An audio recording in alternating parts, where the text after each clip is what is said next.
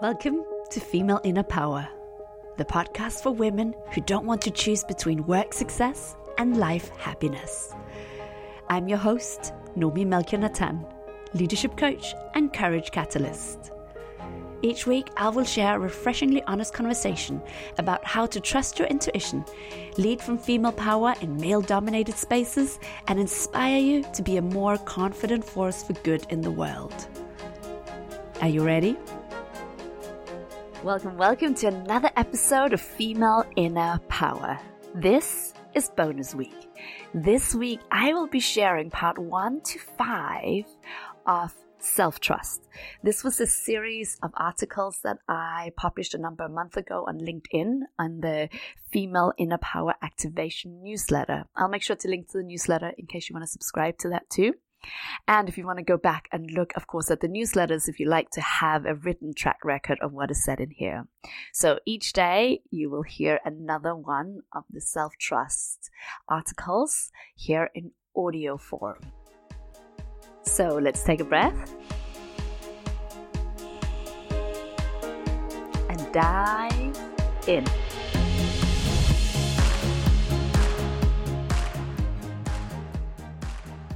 Self-trust number 2. Can you trust yourself with how you use your time? A few months ago, I noticed feeling anxious when I had a spacious day.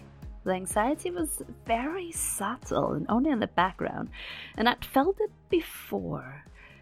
But this time I got curious in a new way. Why would I feel any glimmer of anxiety on a day where I had no client calls, no urgent deadlines, and nothing specific that had to happen that day? Here's what I discovered. It was about whether I can trust myself to use my time well. Can I trust myself to be productive? There was a central question. What will I have to show for today? Have you ever asked yourself this question?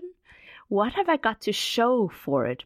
It being this day, that leadership retreat, this week, that meeting, all these years in this job, and so on. And perhaps you would even feel obliged to have an answer ready in case your boss asks, one of your colleagues asks, what have you got to show for it? You went to that 2-day conference? What have you got to show for it? We are results obsessed. Obsessed with results that can be measured instantly, and results only count if others can also immediately recognize their benefits too. This need for instantly visible results has us choose safe options, be risk averse, focus on short-term goals, and stifle creativity. It has us feel constantly out of breath in a very unproductive way. This is very much the fearful masculine at play. The fearful masculine is interested in things that we can measure instantly and needing to prove that something is happening and working. But let us come back to the self-trust element. It was the self-trust element that shifted something in me. Because if we can't trust ourselves, if I can't trust myself with spacious days, where there's time for blue sky thinking as well as completing tasks. Completing those tasks we've ignored and then doing them in a non-pressured way. If I can't trust myself with that, then how will we ever innovate? How will I ever lead? And most importantly, how will we ever enjoy?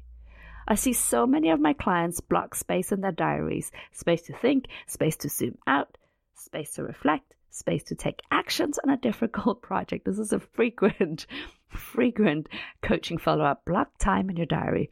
But then they check their inbox or someone messages them on Teams. Someone needs them and bye-bye. There goes the blocked spacious time. I once had a client who said, yes, I did exactly as you said. I blocked 2 hours every day. And then I do all the things that I don't have time for. I spend it answering all the meetings, all the emails. I make space for all the meetings and all the things that I didn't have time for in my day. So that space is still not self-reflection time, blue sky thinking time, None of that. And as much as we complain about interruptions and incoming demands, the secret truth is this. Most of us find it easier to be reactive than to lead, innovate, and enjoy. Once more, the secret truth is most of us find it easier to be reactive than to lead, innovate, and enjoy. We don't trust that we will use our spaciousness well, because if we did, we would keep that spaciousness holy and locked and non-negotiable. We don't trust spaciousness because we are not sure we'll have something worthwhile to show for it.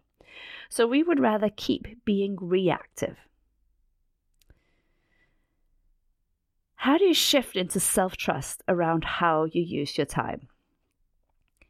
What will it take for you to trust yourself with how you use your time and how you guard space for the elevation of your mindset? I highly recommend you journal on the question. So let's give the question once more if you want to write it down. What will it take for you to trust yourself with how you use your time and how you guard space for the elevation of your mindset? When you elevate your mindset, everything else gets elevated. But how will you make space for that? It's definitely a question worth contemplating and giving time to. And even if I had the golden answer to that, even if I had the answer I could give you to this, I wouldn't give it to you. It's in your personal contemplation of these type of questions that your self-trust and therefore your self-leadership will be strengthened exponentially. Here's some input that might help. Background or foreground anxiety is not about how many things you have to do. It's always about what you're making them mean. It's the story you tell yourself about the many things that generate the anxiety. Notice the difference between thinking, I'm so behind, there's so many emails to answer, I don't have enough time, I barely have time to breathe, let alone think, versus, I always know what matters most. I can trust myself to prioritize that which makes the biggest difference. Even when my days are really full, I make time to breathe and think because the quality of my mind impacts everything. Be impeccable with your word, particularly to yourself. If you promise yourself that you will do something or make time for something, honor it. Most of us have broken countless promises to ourselves. That deteriorates self-trust. Decide to change that. Look at how long your to-do list is and choose just one, maybe 3 things that you will for sure tick off today. Then celebrate yourself when you get them done. From now on, promises you make to yourself are kept. This will revolutionize so much in how you feel about yourself, how confident you feel, and how you will show up in the world when you know that the promises I make to myself are always kept. I can trust myself. My meditation teacher, Jillian, I can hear her voice in my head. She would always say, there's no such thing as a bad meditation. The reason being, if you try to meditate or you work hard at meditation, it's no longer meditation. Meditation is about the process of letting go. It's not about an outcome. Similarly, if you make time for reflection or creative thinking, it is unhelpful to need a specific instant outcome. You can decide that during a 20-minute reflection time, you will journal on a question, what is the most important way I can add value right now? That's a helpful decision. But it would be entirely unhelpful to require yourself a specific aha moment from that 20-minute slot. Trust the process and set a powerful intention. The aha might only come 3 days later while you're brushing your teeth. Last thing that might be helpful, instead of asking, what will I have to show for it? Instead of asking that, a better question might be, how can I elevate my thinking on this project or this situation? Remember, your magic is that you are human. You are not a machine. The energy and clarity you bring to a meeting, to a report, to a problem makes all the difference. You don't create magic by showing up depleted and overwhelmed. You create magic when you show up with curiosity, a willingness to sit in a state of not knowing, with passion, clarity, and purpose and groundedness. So take a moment to let me and yourself know. Do send me an email, actually. I'd really like to know. What is your most important takeaway from Self-Trust 2? What touched you? And what will you ponder further or experiment with? Comment here, or even better, tag me on social media, tag Self-Trust number 2 of Female Inner Power, share it with others. And of course, no matter what's been activated in you, by listening here, now is a great time to breathe.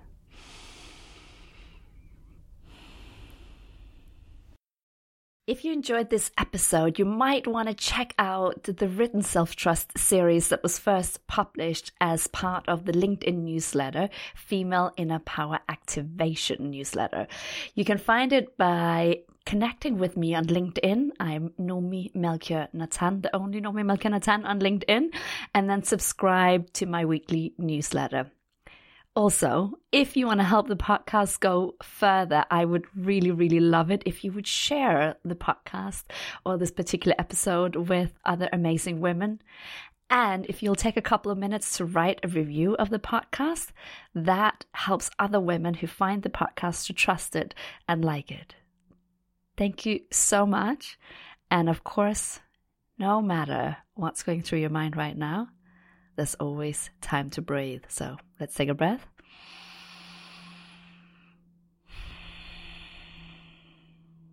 And go spread the magic. Thank you for listening. If you enjoyed this episode, please subscribe so you don't miss any new episodes. And I would love it if you would rate and review the show, as it really does help other women to find it more easily. Remember, no matter what's going on around you, it only takes a single breath to start grounding back into your power. So let's take a breath.